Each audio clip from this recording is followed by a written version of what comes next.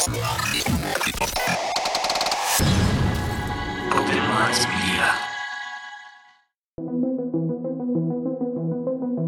reality we live in can be a very strange place.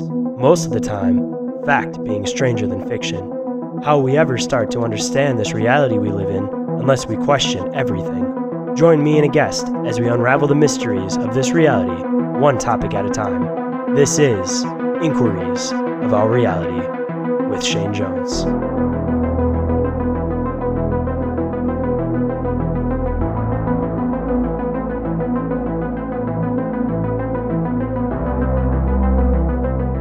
Hey guys, and welcome to your favorite open-minded talk show. I got a really good one for you guys today, but before we can get into that, we got to knock out this front of house stuff real quick. So, if you guys don't mind reviewing or sharing the show, it's always appreciated, or give it a good review, and I would be more than happy to share it on the show. If you guys aren't already following on social media for updates on the show and anything else cool going on, definitely go and check that out. I do also have a Telegram and Discord set up so that you guys can have some awesome conversations with some awesome people, me included, of course. And if you guys are interested in being a guest on the show, if you're an author, researcher, experiencer, I would love to talk to you guys on the show. Or if you guys just like to get into some really in-depth theories, I would love to have you on the show for an awesome conversation. If you guys want to get a hold of me, the best way to do so is through Instagram. That's probably the place where I'm the most active. You can also shoot me an email at inquiriesofourrealitypodcast@outlook.com. If you guys want to check out some more awesome stuff I do, you guys can go and check out Bizarre Encounters, which is with my two awesome co-hosts, Oren and Jenny.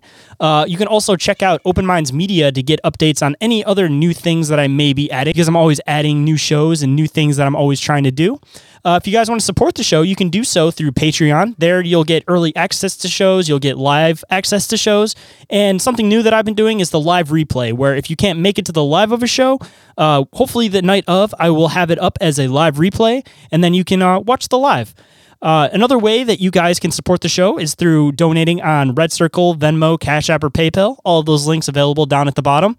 If you guys want to get yourself some awesome merch for this show, Bizarre Encounters, any of the shows I do, you guys can go and check out the Open Minds Media merch store. If you guys want to get some more awesome cryptid, alien, paranormal merch, go and check out Cryptoteology. Joe's always killing it over there, always adding more and more designs. I can't help myself, man. I've bought way too damn many of those shirts, and I'm sure I'll be buying even more in the future. So if you guys haven't already seen those shirts, go and check out the Instagram. I'm always posting myself wearing those shirts because I love them so much. Everything that I've mentioned, all available under the link tree, so go and check that out. I'm not going to sit here and spat it out to you in the beginning of the show. I will do that at the end. So if you guys want to check any of that stuff out, go to the show description and click the links. But with that, please welcome to the show, Betsey Kulakowski. How's it going today? Hey, I'm doing great. Thanks for having me on. Thanks for making the time to come on the show. I was really looking forward to this conversation after hearing you on a couple other podcasts, actually. Oh, yeah, I appreciate that. Thank you. I always hear some awesome conversation. I want to have people on so I can have some awesome conversation myself. So, sounds like a good plan. I enjoy that too. But I guess to get rolling and everything, so for anybody that isn't familiar with who you are or what you do, why don't you kind of give them an idea about your books, who you are, and kind of what got you rolling as far as writing goes? All right. Well, I'm Betsey Kulakowski. I'm the author of the Veritas Codex series. It's a paranormal thriller series that features Dr. Lauren Grayson, who's a biological anthropologist, and she has a television show. And they go on the search for the answers to the world's greatest mysteries. So is it aliens? Is it Bigfoot? You know, they're always looking to find out, you know, what's out there and what the truth is. What inspired you to start writing this book? I very clearly remember the night the idea came to me. It was like 2-3 o'clock in the morning, and I had some TV show, either the Discovery Channel, Travel Channel, one of those, and they were out looking for all these mysteries, and you know, we were 4 or 5 seasons into it, and they never found anything. And I'm like, why would they, you know, go through all this and do this show and never find anything? And then I thought, well, what if they found something, but it was a truth that they couldn't tell? And that became the nexus for the whole book series. So, assumably, because you're into stuff like that, were you one of those people that was kind of into like conspiracies and things like that, or is it more so like hidden mysteries that were like ancient mysteries, kind of hidden? I can't really say that I'm really into the conspiracies, because I'm really more into I like the monster stories, and I like the lost treasures, and I like are aliens real? What else is out there in our world that we just don't understand? So for me, it really kind of started with Bigfoot. I grew up in the Pacific Northwest. We lived there for a very brief period of time. I think I was 2 or 3 years old, and I just remember that was the first real monster story that I ever heard. So I've always been fascinated with Bigfoot.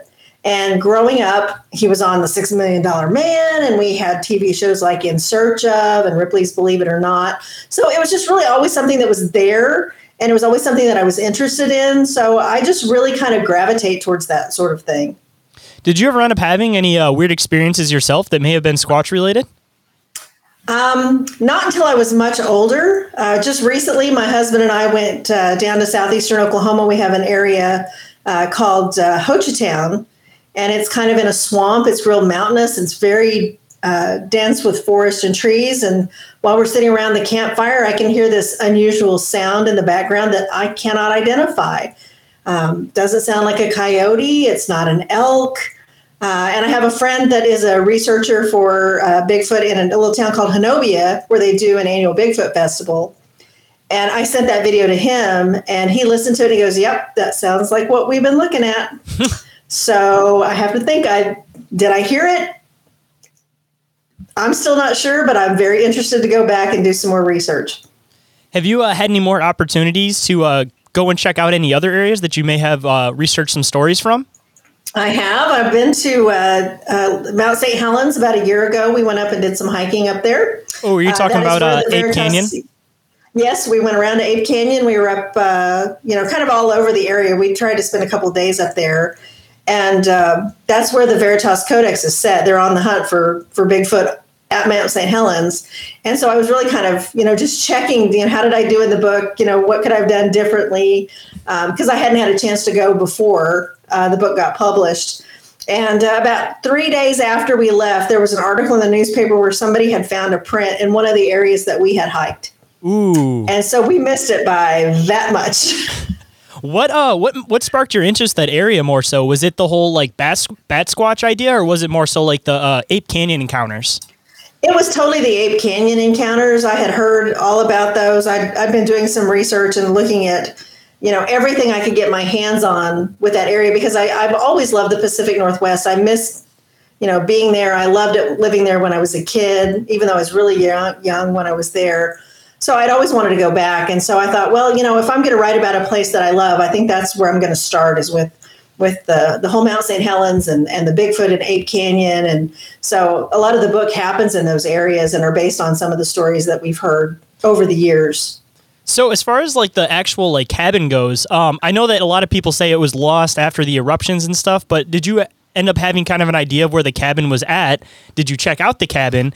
And is some of your story inspired by the exact encounter that happened at the cabin with the 8 men throwing the rocks at the cabin?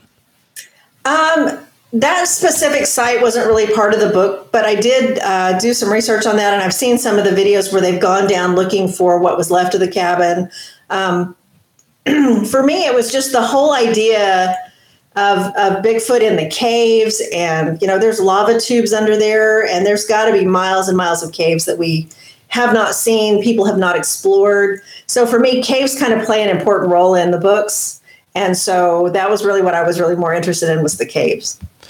Did you end up ever doing any research as far as the missing skier went? Because there's, I'm sure that there's some theories about him possibly going missing into one of these caves and possibly encountering one of the 8 men. But there was one of the straight dive that went down one side of a mountain that most experienced skiers were saying that nobody would have tried to do unless they were being chased by something. But I always found that story super interesting.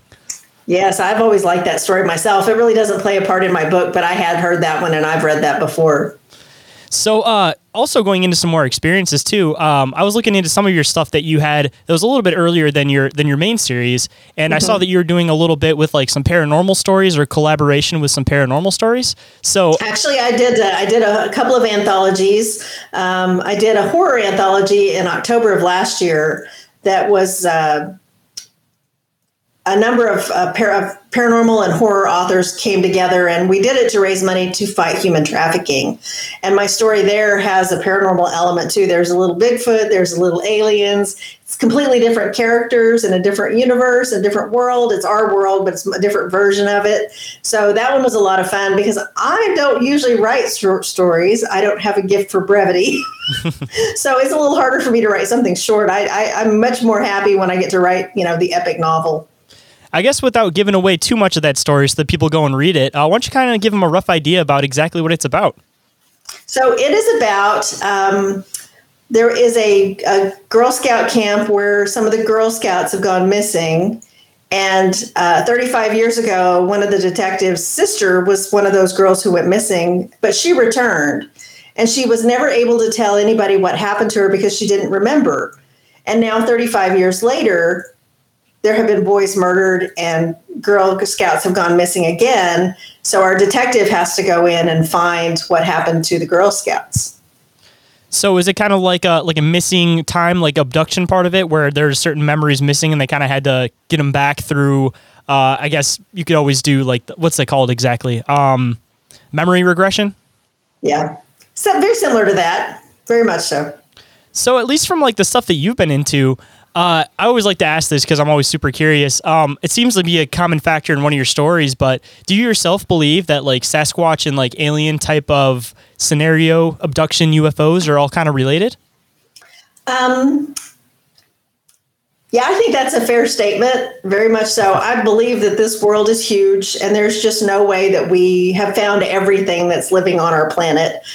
We didn't know that apes were real until the early 1900s. We have yet to prove that we are alone in the universe. Fermi's paradox kind of makes that hard to prove that we're wrong.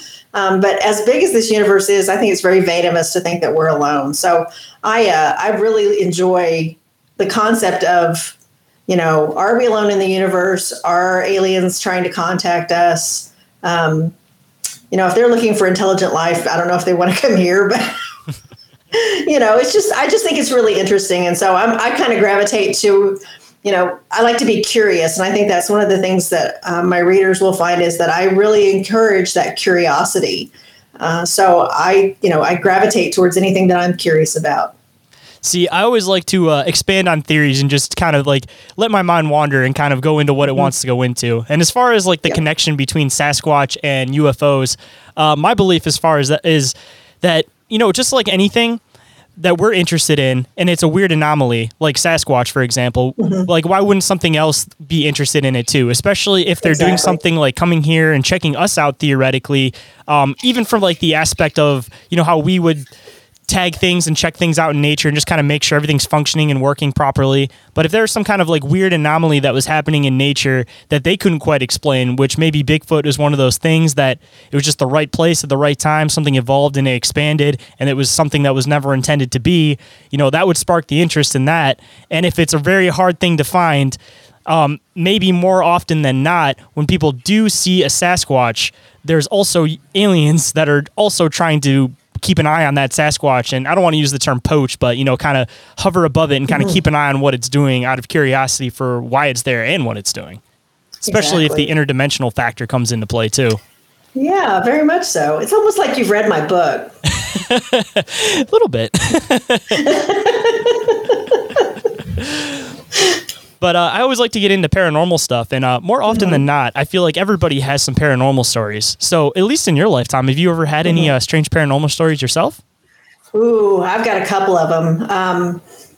I consider myself to be rather storm sensitive. Of course, living in Oklahoma, we're the storm central, tornado belt here in Tornado Alley. So I've had a couple of instances where I had a very vivid dream about a storm before it happened.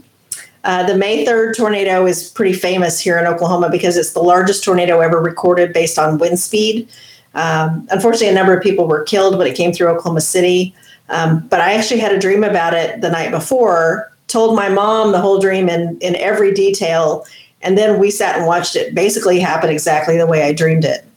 Ooh, that sounds like almost like a premonition more so than anything. Mm-hmm. Yes, and I've done that a couple of times. I've done some ghost hunting. I've done some investigations at old there's an old Indian fort here called Fort Reno that is now a USDA center, but they go in and they do like, you would call it ghost investigation. They have some of the paranormal teams come out and the public can come and observe.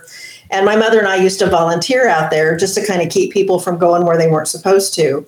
And there's a house there called the Old Victorian, which was built, turn of the century. And I went around before the sun went down and took pictures in all the windows because they didn't allow us to go in because it was under renovation. And afterwards, when it got dark and we're out there with the teams, I started taking pictures in one of the windows, and there is very clearly a face in the window, hand up. You can see the outlines of the eyes. You can see the beard. Kind of like somebody looking out going, what are y'all doing out here? Because this is my house and you don't belong here. And then my mother and I were out there one day, walking around that same house, and the third story window fell out of the window frame and missed my mother by inches. Whew. So apparently he didn't like us being there. So that was one of those things I really can't explain. I find it very interesting, and I want to go back and do some more investigations. Unfortunately, because of the pandemic, we haven't been able to, but that's been on my bucket list for a while, is to go back out there. Are you a part of a paranormal investigation team, or you just kind of do it yourself? Just kind of follow along. When I can find one, I'll tag along. And if I can't find one, then I'll just kind of go out and do it myself. I'm actually a trained investigator. I'm a retired safety inspector. I used to work for the state, and I'd go out and do safety inspections. So I've been trained to be an investigator. And so I'm always looking for, that scientific methodology to find, collect evidence, analyze the evidence, and then come to a conclusion. So I'm assuming from doing that yourself too, you've probably seen a lot of locations that were haunted before you investigated them, mm-hmm. and places that became haunted after something happened there. So exactly. That being said, what are some of the experiences that you've dealt with as far as like your work and your job is concerned? Right. Well, I also have a degree in emergency management, and I've been involved in responses at the Murrah bombing here in Oklahoma City. I went to the World Trade Center and worked at that site for 16 days, worked at Hurricane Katrina for 16 days, and then tornadoes here. But I've also gone out and done building inspections. There was a church that we did an inspection in here in Oklahoma City that they had to take the asbestos out before they could demolish the building. And unfortunately, somebody had been murdered in that building. And that was one of the most uncomfortable inspections I had done, because it was one of those that you knew that there was something there. You could feel it. You could sense it. It didn't help any that the blood was still, where it had spilled out from that person. There was a lot of it.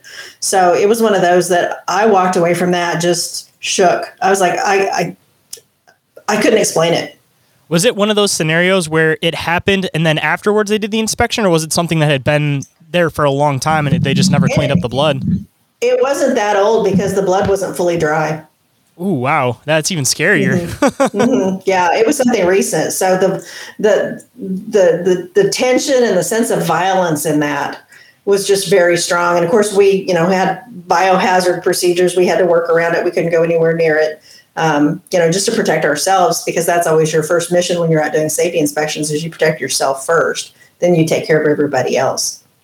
It's kind of a weird question, but as far as like doing that line of work, is that one of those lines that everybody is kind of in tune with the paranormal and kind of has an understanding about like certain locations kind of have like a weird thing about it? Or is it only like a certain people kind of feel that way and then the rest just kind of go into a location and don't really think twice about it? I think it's just some people. And I know that I have worked with other folks that did the same kind of work that I did that never picked up on stuff like that. For me, one of the most interesting places I went when we were doing the Hurricane Katrina response was the old Charity Hospital, which is down kind of by the Superdome. And it had been occupied during the storm for about 10 days before they were able to evacuate everybody out of there. And the first 2 stories had flooded, and unfortunately people had passed away while they were waiting to be rescued. They had to make do with what they had for 10 days. No heat, no air conditioning. The people who were on life support had to be manually maintained because they didn't have any emergency backup generator or anything. So it was one of those that you knew. Of course, that building was really old anyway. It was built in originally started in 1736. It's the oldest public hospital in North America. And they had had a history to start with, and it was one of those places that was prone to violence. It was prone to suffering. It was a hospital where people died, and you'd see things out of the corner of your eye. Of course, it's dark. We're in a full respirator. We've got on Tyvek suits. It's 107 degrees with about 90% humidity. So it's hot. There's no air conditioning, no lights, no elevator. It's 27 stories tall. So we walked almost every inch of that hospital, and it was just one of those experiences. Even my partner had to admit that she felt uncomfortable in there and couldn't explain why. That's like layers and layers and layers of residual haunting. I don't know if you get into all that kind of stuff, but like, at least as far as that stuff goes, most of the time I feel like when there's like a location, there's like one specific event that happened, and that's kind of like what recycles and plays through. But when there's that much history behind a place, I feel like there's multiple layers of that. And if you're somebody that's in tune with the paranormal, you might even notice like different eras of clothing, for example, of different groups of people going through this hospital. But yeah, I never saw anything directly. It was always that something moving out of the corner of your eye that caught my attention. And again, I'm in a respirator like this. So, I'm, looking at like, it's like wearing a diving mask. So, you see things out of the corner of your eye and you hear things and you know that you're the only two people in this building. Very, very disconcerting. Ooh, yeah. Have you ever had anything where you could you physically saw anything or anything actually like touched you while you were doing anything like this? Oh my gosh, touched me for sure. Again, Fort Reno, back when they would let us go in the buildings, we were in the attic of the old Victorian, and that's where the children used to play. And the kids, I swear it was the kids grabbing my pant leg and tugging on me or running their hand up my leg. And, that feeling, you think, is that a spider? Is it, is there a snake climbing up my leg? And then you think, oh no, wait, that's, the kids are, and then you can see all the lights going off on some of the meters that we had. About the same time. So, we're starting to think it's the kids. Do you, when you do stuff, when you do your actual like investigations at locations like this, do you try to do it like while you're working, or do you like get permission to go back sometimes after you're done working, or you can actually do like a full on investigation without trying to physically be doing your job while you're there? Yeah, it's always after hours. I never do that while I'm on the job. I'm always focused on taking care of work and getting that done first. And if there's something that makes me curious, then I will make every effort to try to come back. If it's something I have to get permission for, or if I have to come with another group, or if it's a time that's open to the public later, then yeah, I'll come back later. Aside from like helping with all the disasters and things, what are some of like the really interesting places that you've gotten a chance to explore yourself that's maybe not related to that? Haunted hotels are kind of a thing for me. I like going to stay at the haunted hotels. The Seal Dock in Louisville, Kentucky is very interesting. One of those, you can kind of hear things and you kind of sense things, but you never really see anything. At least that was my experience. There was a hotel in Durango, Colorado that we stayed at that every room had a little journal that people could write their ghost experiences in. And so I got to go back and read all the ghost stories there. But unfortunately, I didn't have any kind of an experience. I think they were like, we don't want to be in your book. We're not gonna come see you. I have always wanted to go to the Stanley Hotel, and I have gone as far as the parking lot. I stood in the parking lot and I looked into the building and I couldn't go in. And I still don't know why. Have you heard all the stories about Stephen King staying there where yes, I have. Yeah, it was supposed to be only him and the guy who was running the hotel, and he went in, did everything, and he was like, wait, there's more people here. What are you talking about? And there's like, there's no other guests here. They're not what you think they are. They're permanent guests. Yeah. Yes, I've heard all the stories, but I don't know what it is. I've gotten as far as the parking lot twice and just couldn't bring myself to go in. I have, however, plans for an episode or a book of the Veritas Codex where they will go to the Stanley Hotel. So I'm going to have to bite the bullet and get past that fear and just go in and check it out. Cross your fingers that either it'll be a good thing or a bad thing if you can actually write about your own experiences, depending on the way you look at it, I guess. Exactly. I always like to have materials for a book, but I'm very creative and I have a good imagination. I can certainly come up without having to go in and see it for myself. So as far as other locations that you're really interested in exploring, I'm assuming that you're probably interested in like ancient history too, because I've seen a couple of the really cool locations that you've gotten to check out on your Instagram. Yeah. What are some of the stories behind those places? Oh, well, my path to publication kind of is going to take this. I'm going to take you on a story. I'm going to tell you one that's going to kind of lead around to the answer on that one. My path to publication, I started writing this book series in 2009, and I wrote the first book for practice. And I was just really telling the story to myself because it was a story that I didn't think anybody would ever read. I was really afraid of what people would think because you write books about Bigfoot, you worry about what people are going to think, and people aren't always accepting, and I just really didn't want to be labeled as strange or anything like that. So I thought, well, nobody will ever read it, so I wrote it, and I put it, made it as outlandish as I wanted it to be. I told the story I wanted to tell, and I enjoyed it, and I thought, that went really well, so I'm going to write another book. And so the second book dealt with the Mayan apocalypse, and it was right about 2012 when I was writing it. So my characters go down to Chichen Itza in Mexico, which is in the Yucatan Peninsula, and it's an ancient Mayan site. It's one of the most famous in the world. You've probably seen pictures of it if you've ever Googled it on the internet.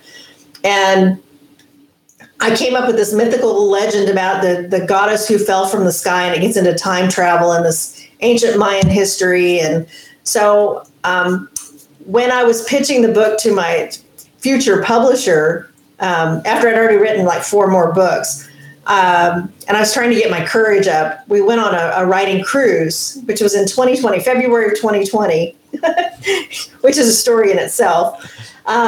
One of the excursions that we went on was to Chichen Itza.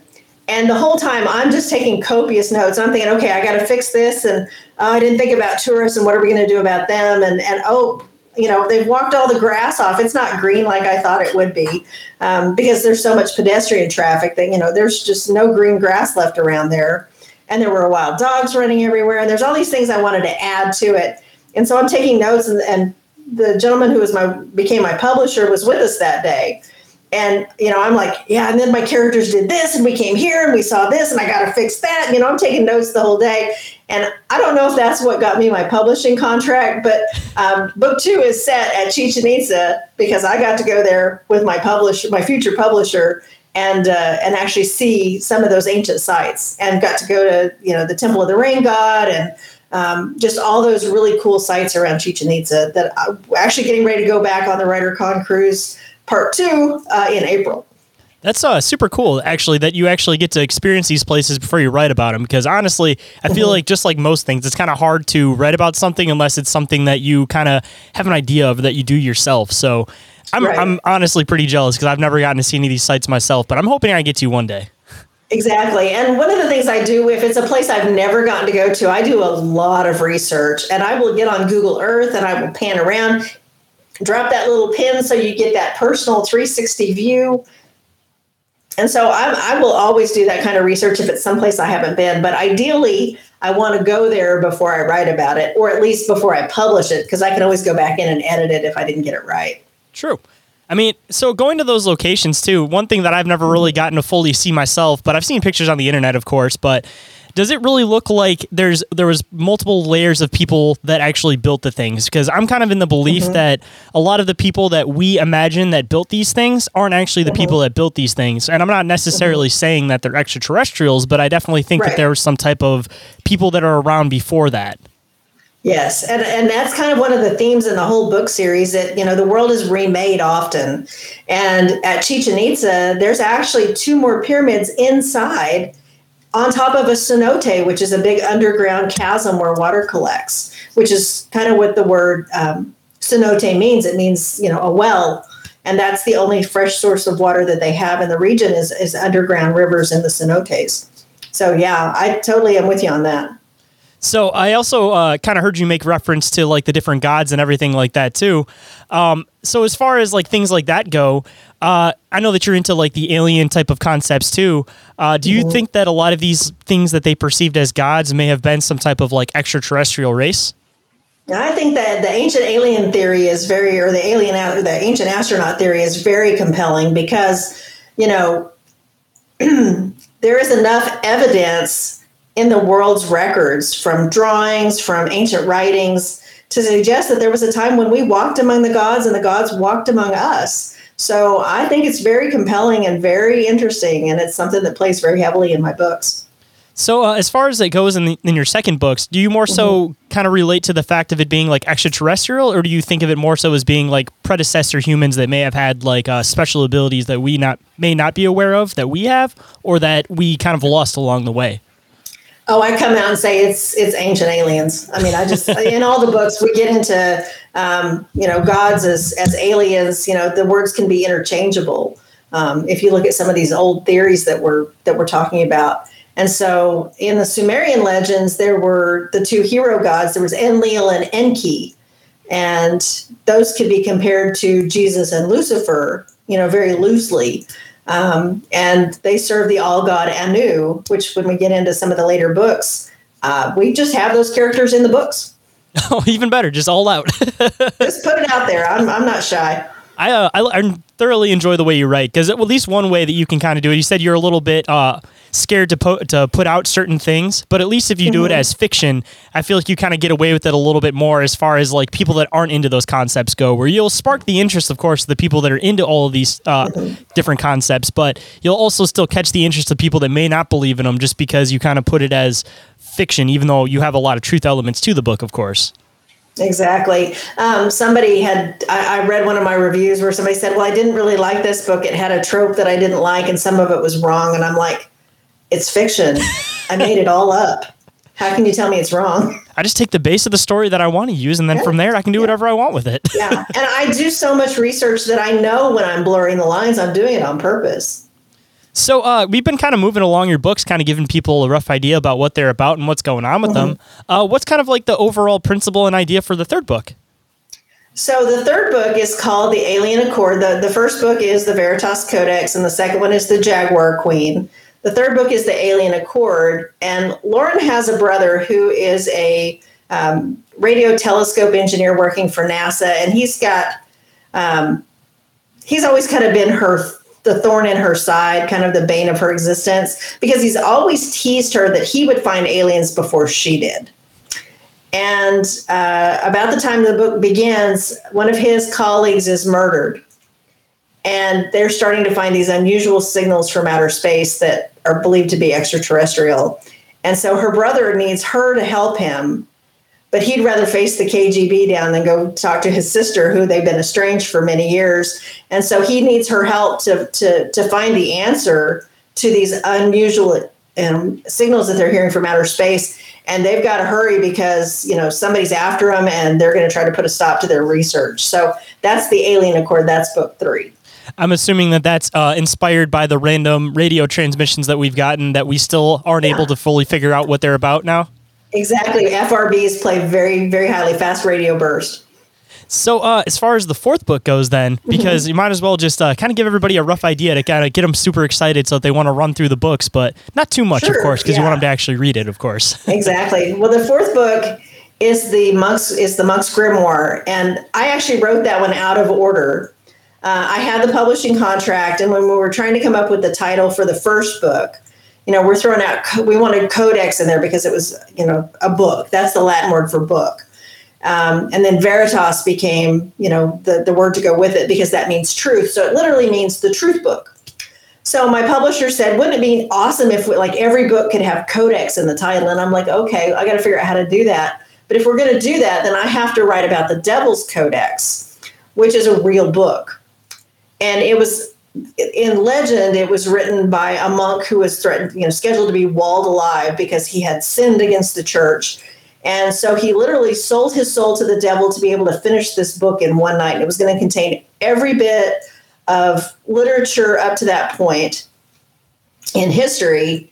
And then he drew this one page that had this horrific, horrible looking demon in it that was supposed to be the devil. And that was his, kind of his homage to the devil, to recognize him and thank him for his help to get this book finished in one night. That's the legend.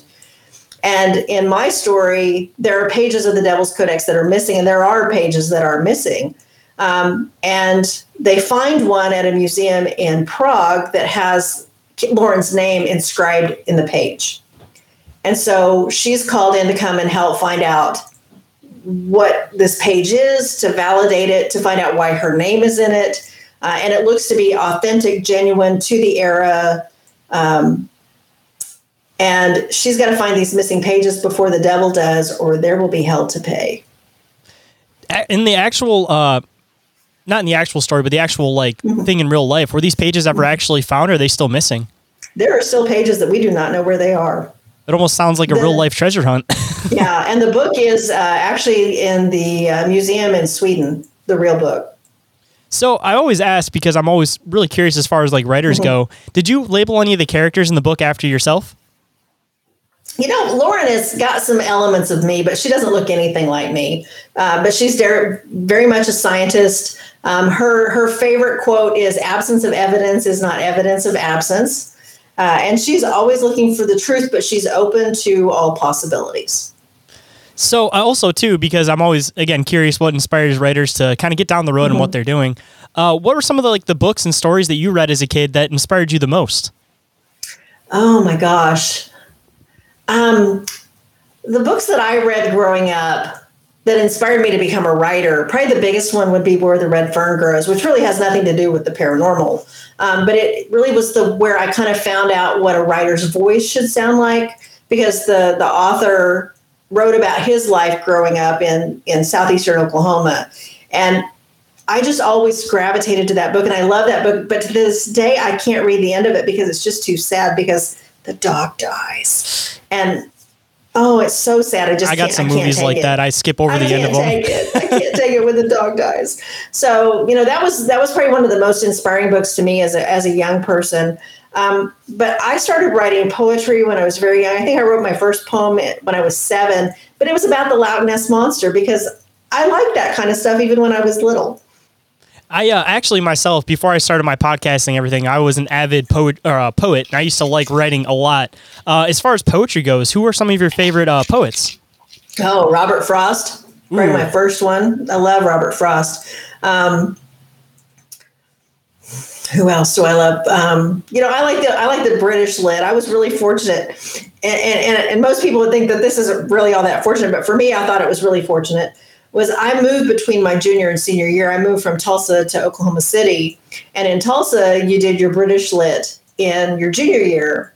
And in Oklahoma City, you did it in your senior year. So I had 2 years of British Lit. I never got American literature, but I got British Lit. So, all of the British Lit is what I love. I love Shakespeare. I love T.S. Eliot. I love, anything that's British Lit, I'm into. Because that's what I got the most education in.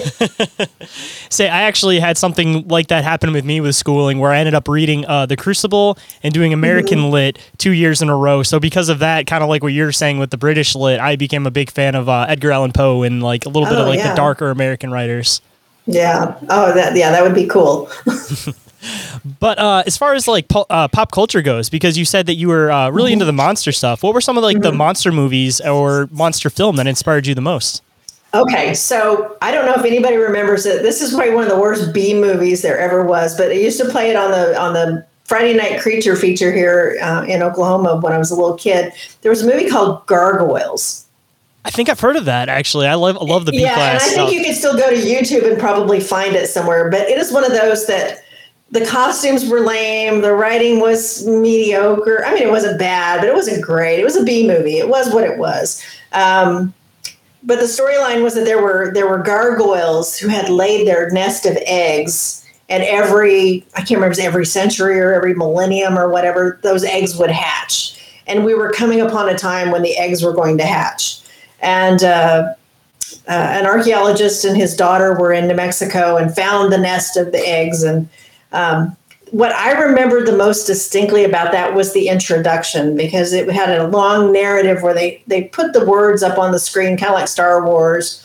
And then the narrator had this Vincent Price style when he read it, and creeped me out as a little kid. I mean, creeped out. So that was the best, creature feature I could think of. I love The Mummy. I love Bela Lugosi. I like Dracula, all the classics, but that one was kind of a little off the mainstream, and it just was one of those, it grabbed me, and I still remember it to this day. There's something just different about the B-class horror, in my opinion. I've always been a big fan of it, just because like nowadays everything's CGI, everything's digital. I appreciate when people actually had to take the time to like make costumes and make effects and actually like physically do stuff. And I mean, just because of that and it actually being like something that they're physically filming, it just brought a different like horror element into it. So like as far as I go, like The Legend of Boggy Creek was like one of my personal favorites, even though it was never really like a well done movie. And even just going into other 80s stuff, like Evil Dead was a huge one that I was like a big fan of. Swamp Thing. Yep. All those ones. Yeah. In the 80s, I think my favorite 80s movie to this day is The Lost Boys. And I think the reason I love The Lost Boys is because the soundtrack was so stinking good. I bought it 3 times. I bought it on cassette tape, I bought it on CD, and then I bought it on iTunes. Honestly, I'm in the same boat. Back when I was a kid, I had a little Walkman, and I had it on cassette, and then I bought it on CD, and then I ended up at one point buying it on vinyl because that soundtrack was so good. The Tim Capella, the one where he's doing the saxophone, like that was probably one of the hands down the best songs in that movie. Agreed. And People Are Strange was good, and Cry Little Sister. You know, it's just the music was so good, and all those actors were so classic of our era. Being an 80s kid, I mean, I graduated from high school in 86. I'm ashamed to admit I'm that old, but you know, that was the movie of our generation. That and Top Gun. You know, those were the top 2 movies that I remember from that era. I mean, that was one of the last, like, really, really good vampire flicks as far as I'm concerned, because after that, they kind of started getting too much into, like, the romantic aspect of it, where they, of course, had it in that movie because everybody kind of likes that little bit of drama between, like, relationships, but I didn't feel like they went too heavy on it. They kept pretty good with, like, the vampire lore as far as that goes. Agreed. I love that movie. And I don't know if you know this or not, but the Ferris wheel that was in that movie is now in Oklahoma City. Oh, really? We bought it, and we now have it down in our Wheeler district. It's part of our tourism enhancements that we just recently added down in our Bricktown downtown area. Was it bought because of it being in that movie, or was it just because it's like a really cool carousel to begin with? It was just it's a Ferris wheel, and it's really cool. But I think that was part of the appeal was that it had been in a movie, and you know there was some notoriety to it to start with. So as far as vampires go, I don't know if you really get into like the vampire lore and things like that, but what's kind of like your idea of like vampires? Like, do you like the stuff where it more so stays to like the original lore, or do you kind of like where like the writing's going nowadays, where they kind of bring in the more like romantic aspect to it?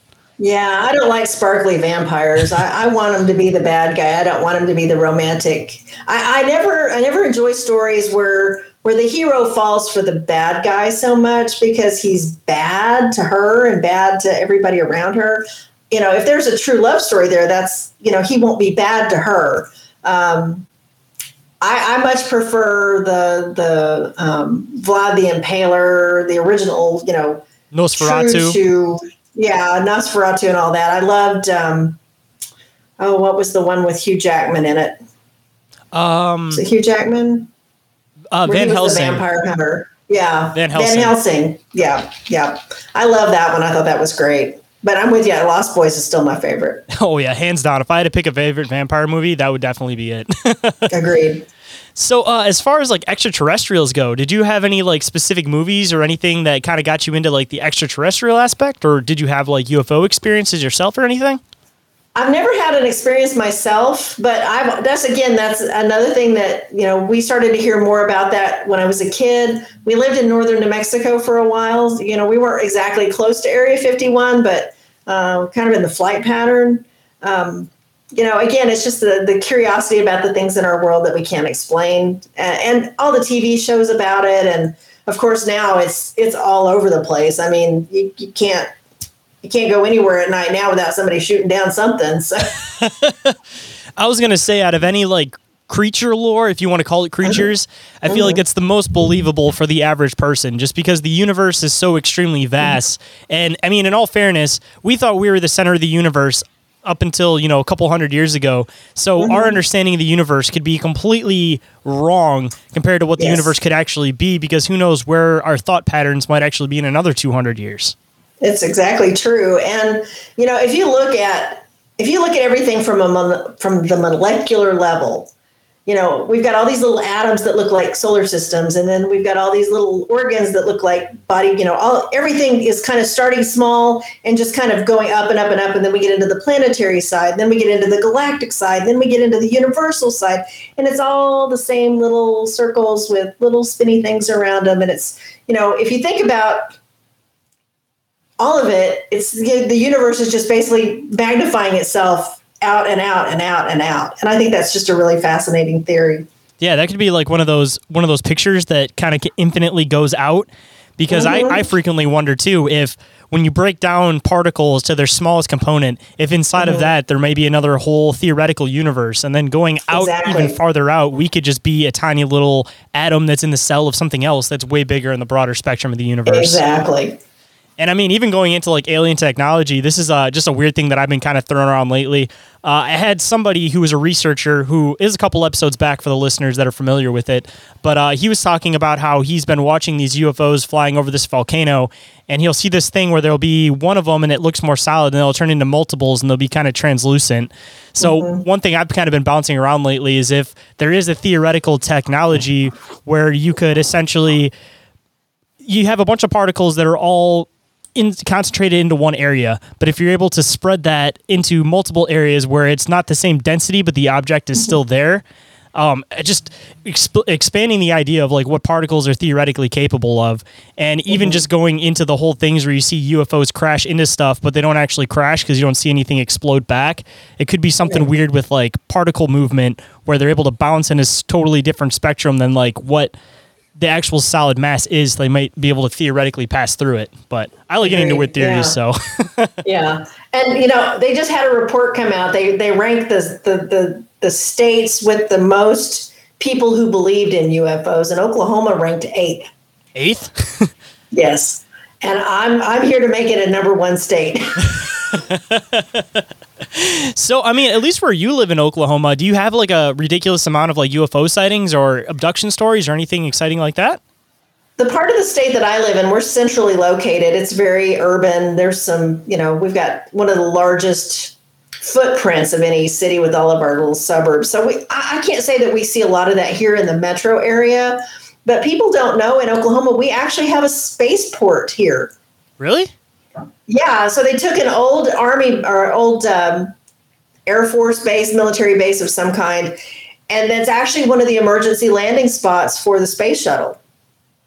And it's very rural, it's very flat, it's far southwestern Oklahoma, and, if they need to land something big, they've got a spot for it. I'm actually curious if anybody's ever seen any weird sightings of anything non-human landing that location. I'd be curious to know that as well. Have you looked into any like local abduction stories or anything that have happened in your area? I haven't heard of any myself. Most of the time when you hear about the abduction stories, like you said, when I was a little kid, we were in New Mexico for a very short period of time. So I remember them from out there, but I don't remember so many of them from here. Well, I always like to dig into the abduction stories. So if you have any interesting ones from that location, that'd be really cool too. I'll send them to you if I find any. Oh, awesome. Yeah, for sure. I remember when I was a little kid, we did have a meteorite that broke up over Oklahoma that we could see. It was like Christmas Eve, and it was really cold out. And we were just coming home from candlelight services at the church. And my brother and I were convinced that they were coming. They were going to get us, and the aliens were here, but it was just a meteorite. So, kind of even going back into some of the awesome places that you get to explore, as far as like your main book series goes, do you have any new ideas of what's going to be coming in the future, or any other like interesting locations that you're going to be checking out in the future to write about in the book, other than the hotel, absolutely. of course? I'm currently writing book 12, and I actually kind of put book 12 on hold because I want to kind of see where the next 3 books go, and I may make some changes in the stories because I've already written the first 11. What are you released up to, if you don't mind me asking? Book 5 is the last one out, and book 6 should be out sometime before, probably in the spring of this year, probably by May at the latest. If everything goes well, I'll go deep and edit right now, but it's going to happen in Bermuda. So we're going to get into the Bermuda Triangle, and I actually got to go to Bermuda on my honeymoon, and that was one of those places that when my husband said, well, where do you want to go on your honeymoon? I'm like, I want to go somewhere I probably never get to go. but somewhere super, super mysterious. I want to go there. So let's go to Bermuda. So that was like the whole conversation. So we went to Bermuda on our honeymoon. So we thought maybe we might get lost in the Bermuda Triangle, but unfortunately we didn't. But we did find out about rum swizzles. They have a place called the Swizzle Inn, and the motto there is "Swizzle in, swagger out," because the rum swizzles are so strong. And at the time, they only sold them by the pitcher. So Bermuda Triangle is coming up in the next book. That's going to be The Pirate's Curse. So we will not only have the Bermuda Triangle, but we will have some time travel, some mermaids, might have a little Atlantis thrown in for flavor. It's going to be an exciting adventure, I'll say that. That's really cool that you have them written up that far, of course, because I'm assuming you do that so that if there's anything you need to alter in the other books, you at least got a little bit more leeway. Exactly. It gives me a little bit of time, but, I write really fast. Book 4 was the fastest book I've ever written. I finished it in 23 days. Oh, wow. And I had a 3-day weekend, and I had this idea. I kind of knew where I wanted the book to end. I knew how to start it, and I knew how to end it. And I just had to write my way to the ending. Of course, edits always take a lot longer, but I sat down and I wrote the first 20,000 words in a 3-day weekend, which never happens. I mean, I was just totally inspired on that book. I knew what I wanted, so I knew how to get there. And then I finished the rest of the book within, just a couple of weeks. So they don't always come to me that fast, but that one was just totally inspired. And I knew what had to be in that book. I knew all the places I had to go. I wanted it to be set in Egypt and Prague and Slovenia. And I have a friend in Slovenia, actually, little teaser for people who want to see if they can find him. He's in the book. I wrote him into it with his permission and let him decide what happened to his character. So, that's a real place and it's a real person and, fictitiously, presented, but, he helped me with, the language and the culture and everything that I needed for that part of the book. And I think he was pretty pleased to get to be in a book because he thought that was really cool. And I just, there's just so many mysterious places in the world that I don't think I'll ever run out of places to write about. Oh, no. It's finding the plots and, making sure that it fits with the character's personality and, what's happening in their family timeline and all that fun stuff. So I heard you make reference to time travel, of course, and I always like to get into time travel theories just because they're always fascinating to me. So, like, as far as I kind of see time travel, you see it a lot in, like, science fiction that somebody will go back in time, they'll do something, and it'll alter the future.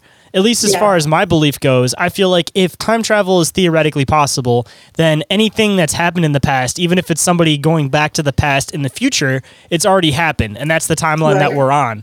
So, as far as your books, like, what's kind of like the way you use time travel, or like how do you kind of define time travel with like as far as timelines go?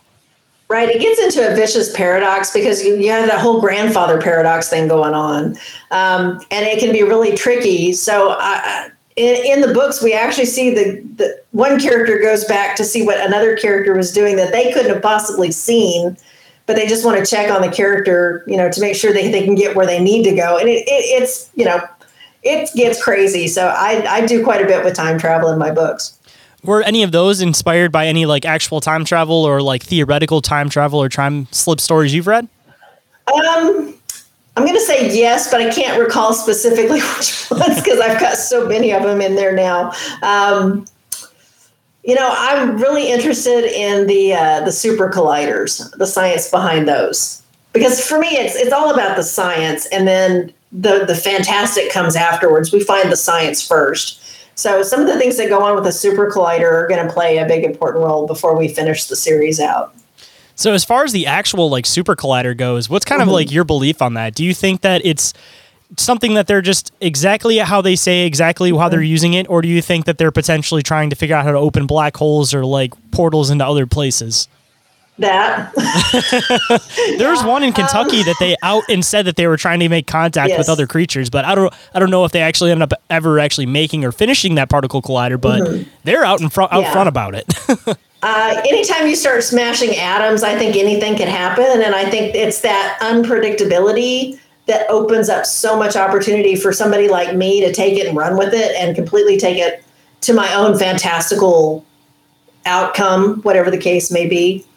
I mean, as far as like that goes too, I feel like that's something that they don't, and maybe they do take it into consideration, but it's all theoretical abilities to actually be able to like close a black hole, because I feel like no matter how microscopic of a black hole you created, it has the potential to expand.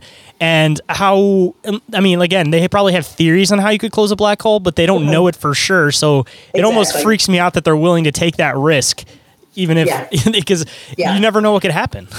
And remember, I have a degree in emergency management. I've seen disasters. So I think it's going to be a bad thing in my book when we get to that point. If they haven't already figured it out and they already know how to close the black holes. Exactly.